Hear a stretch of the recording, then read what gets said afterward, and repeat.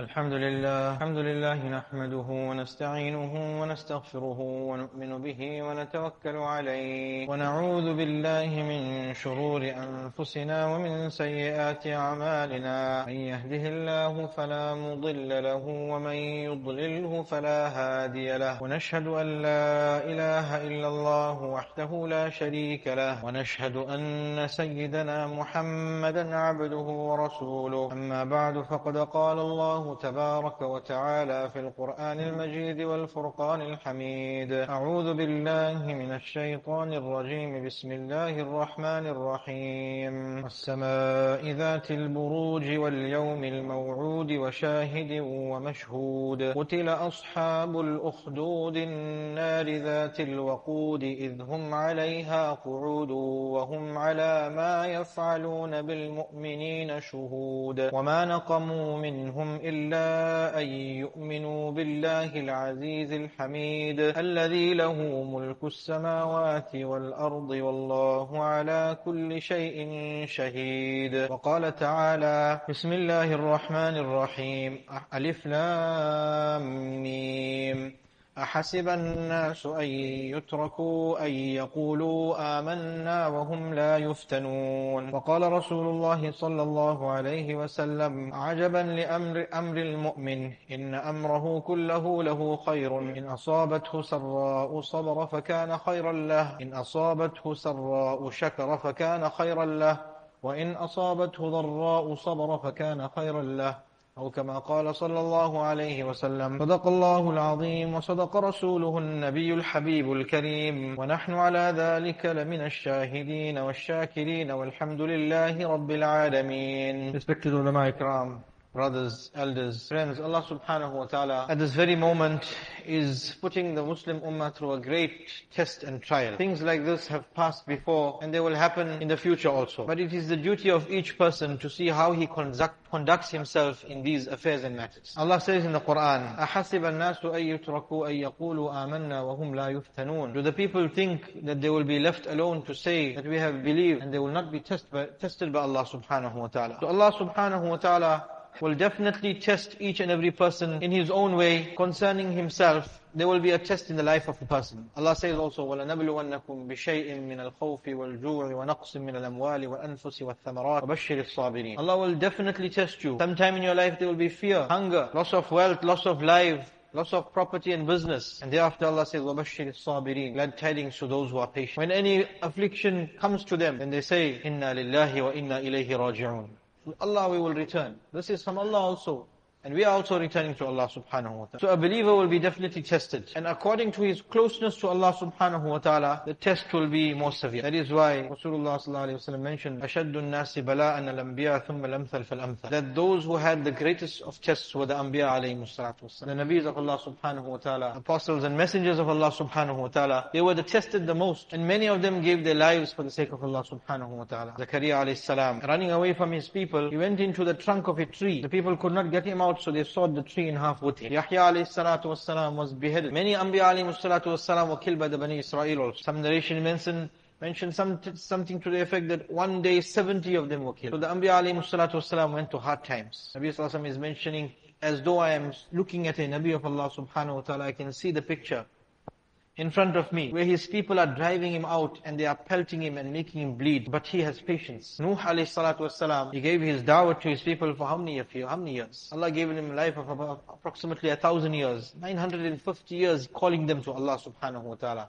Day and night, day and night. His whole qissa is mentioned in detail in Quran Sharif. Despite this, at the end of his life, only roughly 80 people accepted his message. If you have to do some calculation, you'll come to know that every 100 years, roughly about 8-9 people accepted it. Just imagine, 100 years of da'wat, 100 years of effort, 100 years of striving, turned the attention of the people away from dunya towards akhirah. And eventually, how many people? 9 people for 100 years. But still, he persisted. That is why he is amongst the ulul azmi min ar-rusul. Those Anbiya alayhi salatu wassalam with firm determination. Nabi sallallahu alayhi wa sallam regarding himself says, لَقَدْ أُذِيتُ فِي اللَّهِ وَمَا يُؤْذَى أَحَدٍ وَلَقَدْ أُخِفْتُ فِي اللَّهِ مَا لَمْ يُخَافُ أَحَدٍ. I was made to fear, and I was harmed for the sake of Allah subhanahu wa ta'ala at such a time when nobody was made to do this. Nabi sallallahu alaihi wasallam himself, the occasion of Taif, he was pelted, bleeding. So the Anbiya alayhi salatu wasalam faced the greatest difficulties in this world. Then ثُمَّ الْأَمْثَلُ فَالْأَمْثَلُ. Then those who are closest to them and closest to them. According to a person's status, according to a person's a'mal, his good actions, Allah is going to test him. So the Muslim ummah will be tested. This is something definite from the side of Allah subhanahu wa ta'ala. But how do we conduct ourselves in these times of tests? That is the responsibility of each individual. Our brothers in Palestine are suffering. Many of them have been martyred and made shaheed. Many of them perhaps will be made shaheed also. May Allah subhanahu wa ta'ala ease their conditions. Many of them have lost their family members, children, wives.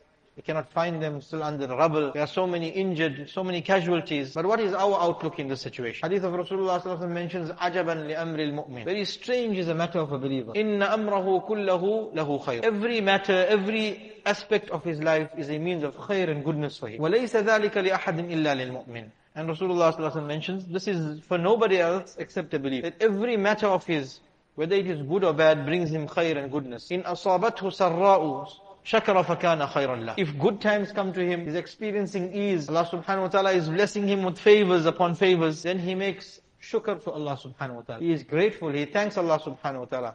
From the bottom of his heart, he makes shukr, then this is good for him. And if some evil afflicts him, some difficulty comes over him, then he makes sabr. He is patient. He knows it's from the side of Allah subhanahu wa ta'ala. And thereafter, Allah subhanahu wa ta'ala, Rasulullah sallallahu alaihi wasallam said, this is good for him. So every matter of ours brings us good. Those people who have passed away, our thought and belief regarding them is they are shuhada. They have earned the highest stages in Jannah already.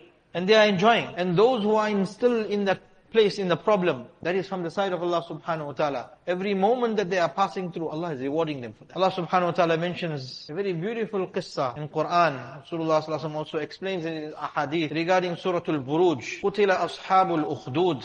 Allah says the people of the trenches were killed. Nabi sallallahu alaihi wasallam mentions, the riwayat in Riyadus Salihin also, is that there was a king in the previous times of Bani Israel. And he had a sorcerer, a magician. This magician of his was about to die, pass away. He was an old man. And for some time he tried to get some apprentice, some people who will learn from him, but there was no one available to learn from him. So he approaches the king and he says that I am about to die, leave this world, I am very old. Look for me, I need a youngster, a person who is intelligent, full of vigor and youth. This trade of mine, sorcery, magic, I will teach it to him and he can continue it after my life. After I have left, he can continue. So the king and his men searched high and low and looked for a youngster would be able to fulfill this role and learn this trade from this person. After some time they found a youth, a youngster. And this youngster now began going to this sahir and magician to learn the trade. Allah made it such that on the way, on one day he passes by what you would call a church or monastery, ibadat khana. At that time, the Christian religion probably was the religion which was the true deen of the time. So he passes by, he hears some humming or some tilawa of the Torah, of the Injil rather, coming from inside, some type of ibadah and dua. So this attracts him. He enters the place, he comes to this pious man, a man of Allah subhanahu wa ta'ala, and now he wants to accept this deen. So he begins learning from this pious man also, the true deen of Allah subhanahu wa ta'ala. But now he tells him that I'm a predicament, I'm in a problem. I have to go and learn by that person. And if I go late there, he's going to ask me where I'm coming from. And then if I go late home, they're going to ask me where I'm coming. So the pious man says to him, when you go late to the sahir, to the magician, then tell them I got delayed at home. And when you go late home, then tell them that sahir, the magician delayed. So in this way he continued. On the one hand learning ilm of batil, on the one hand learning ilm of deen, true deen of Allah subhanahu wa ta'ala. This continued for some time. And thereafter came a time in his life where he had to differentiate between the two now. Choose one of the two. On the way Allah subhanahu wa ta'ala causes a beast from the jungle to come block the road, block the path of the people. So now the people are scared to move. There's an animal on the road. So this youngster comes up and now he speaks and converses to Allah subhanahu wa ta'ala. He says, Ya Allah, if the knowledge that you have given and that I am learning from the scholar of deen is the truth and more beloved to you than the knowledge that I am learning from the sorcerer, Ya Allah, then kill this animal. And he picks up a small pebble and he throws it at that animal. And after he throws it, Allah subhanahu wa ta'ala makes it such that that animal dies. And now the people begin to move. But they have seen this incident. They have seen what he has done. So thereafter a blind man comes to him. A blind person who was one of the ministers of the king. The king of that time was a kafir, disbeliever. So the minister of this king comes up to this youngster now. He has witnessed that what has happened. And he says, restore my eyesight. Give me back my sight. So the youngster says to him that, who am I? I cannot do nothing. It is Allah subhanahu wa ta'ala who will restore the eyesight of a person.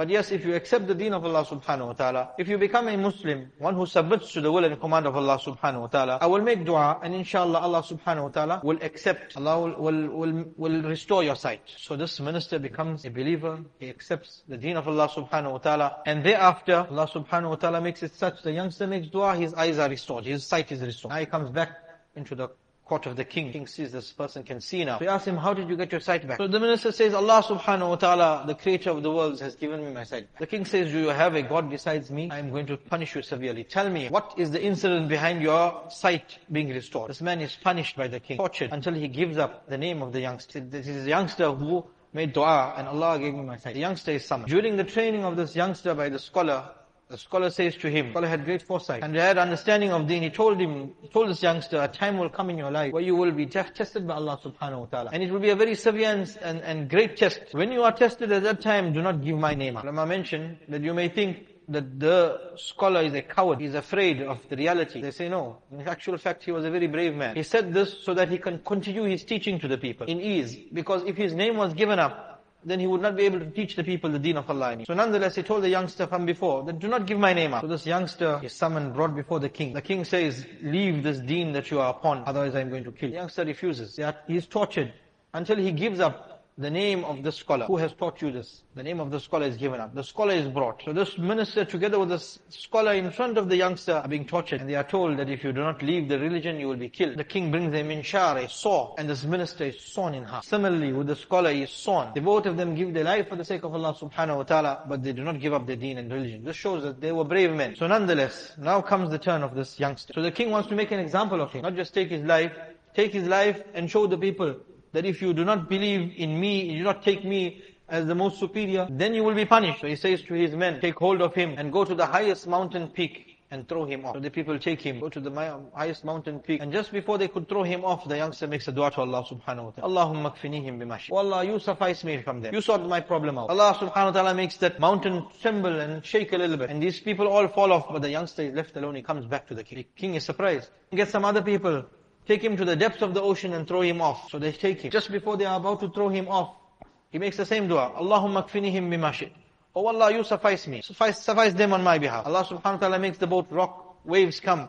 All of them are thrown off. And this youngster is left, he comes back to them. After he says to the king, oh king, if you want to kill me, there's only one way. Gather all these people on a plain, a field. And once all of them are watching, then you take an arrow from my quiver and you shoot. But before you shoot, you say, Bismi Rabbi hadal ghulam. In the Rabb, in the name of the Lord of the Rabb of this ghulam, of this youngster. Then you shoot. If you do this, then you will be able to kill me. So this king thinks to himself, yeah, this is a very good opportunity. I can sort this problem out, cut it off from the root, get rid of this man, so he cannot cause any fitna in my kingdom. So the people of the entire area, all the followers, all the citizens are gathered. And the king takes the arrow of this youngster, takes his bow, and he says, Bismi Rabbi hadal ghulam. In the name of the Rabb of this ghulam.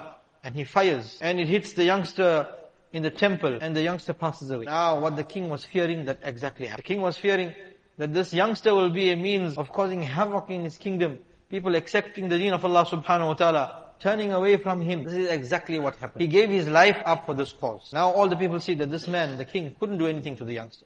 He tried to kill him, throw him off the mountain.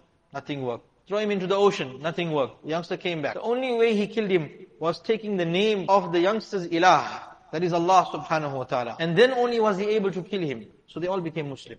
The entire crowd became Muslim. Now the king is in a fit of rage now. What should I do? All these people have accepted Islam. He gathers his soldiers and tells them, dig trenches, huge trenches, and build in fires in these trenches. Light up fires. And then begin throwing all these people who accepted this deen of that the youngster was following, throw them all in. قُتِلَ أَصْحَابُ الْأُخْدُودِ النَّارِ ذَاتِ الْوَقُودِ إِذْ هُمْ عَلَيْهَا قُعُودٌ وَهُمْ عَلَى مَا يَفْعَلُونَ بِالْمُؤْمِنِينَ شُهُودٌ. These soldiers were sitting on the side of these trenches and throwing the people inside, telling them to jump in. وَمَا نَقَمُوا مِنْهُمْ إِلَّا أَن يُؤْمِنُوا بِاللَّهِ الْعَزِيزِ الْحَمِيدِ. The only reason they punished them is they believed in Allah subhanahu wa ta'ala al-Aziz al-Hamid. Allah the most powerful, the most praiseworthy. This is the only reason they were being punished. There was no other reason. This is exactly what is happening in the land of Palestine at the moment. They are being punished for what? Because they are Muslims. Because they are Muslims and believers in Allah subhanahu wa ta'ala. But as I told you, history repeats itself. This was done then, it will be done again now. It is happening now, it will be done probably in the future also. So, these people begin to jump in one by one. And eventually all of them are killed. And Nabi sallallahu alaihi wasallam mentions in this qissa, a woman comes, who also accepted the message. She is about to jump in. She is carrying an infant, a baby. Now it is from amongst it is part of the love of a mother built into her that she has love for her child. It is not possible that a mother can take a child and throw the child. Now this mother comes up, about to jump in, she's thinking to herself that if I jump in, my child will die also. And then she hesitates. And this is one instance where Allah subhanahu wa ta'ala made it such that the infant spoke in the infancy. And the child says to the mother, "Oh my mother, jump in, you are on the truth." And she jumps in. So how many people were killed here? Syrian mentioned maybe about 30,000 people were killed. 30,000 people had to jump in and give their lives because of this one evil and cruel king. And the story has ended there. Allah says after that, "Inna batasha rabbika lashadid." When Allah sees us, it's very severe. Outwardly you may think that the king was successful in this qissa, in the story. These people died, they accepted the deen of Allah subhanahu wa ta'ala, they all died, and the king remained, and he was successful and the believers were not successful. But according to Allah subhanahu wa ta'ala, it's the opposite way around. These people were the real successful people. They gave their lives for the sake of Allah subhanahu wa ta'ala. They earned shahada and martyrdom, and they earned their Jannah. And the king, Allah subhanahu wa ta'ala, will punish him definitely in the akhirah. And maybe he was punished in this world also, we have no knowledge regarding that. So what I'm saying is that these situations come about. Each person has to think for himself, that how am I affected by it? We all should have this mindset, that Allah subhanahu wa ta'ala is accepting those people for a very great purpose and noble purpose. And that is protection of the beloved land. They are gaining martyrdom and shahada. And we have to feel the pinch of it in South Africa here. Al-mu'minuna ka rajulin wahid. Nabi sallallahu alaihi wasallam mentioned, believers are like one man, one body. Jasadin wahid, in another riwayat mentions. In ishtaka aynuhu ishtaka kullu. The eye is paining, the whole body pains. In ishtaka ra'suhu ishtaka kullu. The head is paining, the whole body pains. So what can we do in this time to help the situation? What can we do to help the situation is change our lives. You may be thinking that how does this have an effect on this situation? If we change our lives, what is it going to do there? Ulama gave a beautiful example. They say that a pond of water, if you pour water from one side, what happens? The level of water throughout the pond increases. If there is some filth that goes in on one side, the entire pond becomes filthy because of the water coming from one side. So our reaction should be, it is very likely that perhaps because of our sins, Allah subhanahu wa ta'ala is causing them to be punished. For them, it is a raising of their status. For them, it is shahada. For them it is khair, but we have to look at ourselves. It is possibly because of me that it is my sin and my evil that they are being punished. Many a time, the household members of a person are punished because of his evil. So that is why we have to correct our lives. When you will find in the conquest of Masjid al-Aqsa before by Salahuddin al-Ayyubi rahimahullah, the same situation was there before. 88 years the masjid was closed, there was not even one salah. In fact, it was even worse at that time. The Muslims were slaughtered in Baytul Maqdis itself. For years this continued. Eventually this leader came and liberated Masjid al-Aqsa. But look at the sifat and the qualities in this leader. One of the qualities of this leader was he never left out Salah wa Jama'at. It's mentioned regarding him. Salah wa Jama'at, he never left it out. If you look at today, the Muslim Ummah, what percentage of them are upon this basic command of Allah subhanahu wa ta'ala? Alhamdulillah, we are believers, we believe that Allah subhanahu wa ta'ala is one ilah, the only ilah, and Muhammad sallallahu alayhi wa sallam is a messenger of Allah. Thereafter, what about the commands of Allah subhanahu wa ta'ala? If you look at the basic command of Salah, because we have failed in this, we see why we are in so much of problem. How many percent of the ummah is upon this basic, simple command of Allah, which is salah? He loved salah so much that it is said he never missed a salah with jama'ah. Towards the latter portion of his life, he became sick and ill, and thereafter he missed some salah because of the sickness and illness of his. He had love for Quran. He had love for ahadith of Rasulullah sallallahu alayhi wa sallam. He would let the Quran be recited and he would listen. He would wake up in the night in tahajjud. So the basic is we come back to the commands of Allah subhanahu wa ta'ala. And in whichever way we can, we help them. In our du'as, in our salah. Salah will bring a total change. Allah mentions in the Quran, وَاسْتَعِينُوا بِالصَّبْرِ وَالصَّلَاةِ. You may think, what connection does salah have with help of the ummah? Allah himself is saying, وَاسْتَعِينُوا بِالصَّبْرِ وَالصَّلَاةِ. Seek Allah's help with sabr, patience and salah. When anything afflicted Rasulullah sallallahu alayhi wa sallam, فَزِعَ إِلَى الصَّلَاةِ, he hastened towards salah. How much of salah is in our life? One basic command is salah with jama'ah. That is missing in the ummah. If you look at our masajid, mashallah, maybe on a Jummah day, alhamdulillah, Allah has given us tawfiq, we have come. May Allah subhanahu wa ta'ala accept and not make it that we miss the Jummah salah also. But just as Jummah is fard with Jamaat, Fajr, Zuhr, Asr, Maghrib, Isha also fard with Jamaat. Nabi sallallahu alayhi wa sallam, one of his desires was that he wished to gather the Muslims of the locality, the youngsters of the locality. For what purpose? To gather firewood and burn the houses of those people performing the salah at home. Just imagine. Now each one of us should look in our own lives. Am I performing my salah with Jama'ah or not? Am I coming to the masjid or not? Just before Nabi sallallahu alaihi wasallam passed away, at that time also, he was so ill that he had become unconscious on many occasions. But he was dragged into the masjid on the shoulders of two sahaba to show the importance of salah, until the stage where he could not make it at all. So think about it. Is it such that Rasulullah sallallahu alaihi wasallam would have wanted to burn my house? Am I performing my salah at home?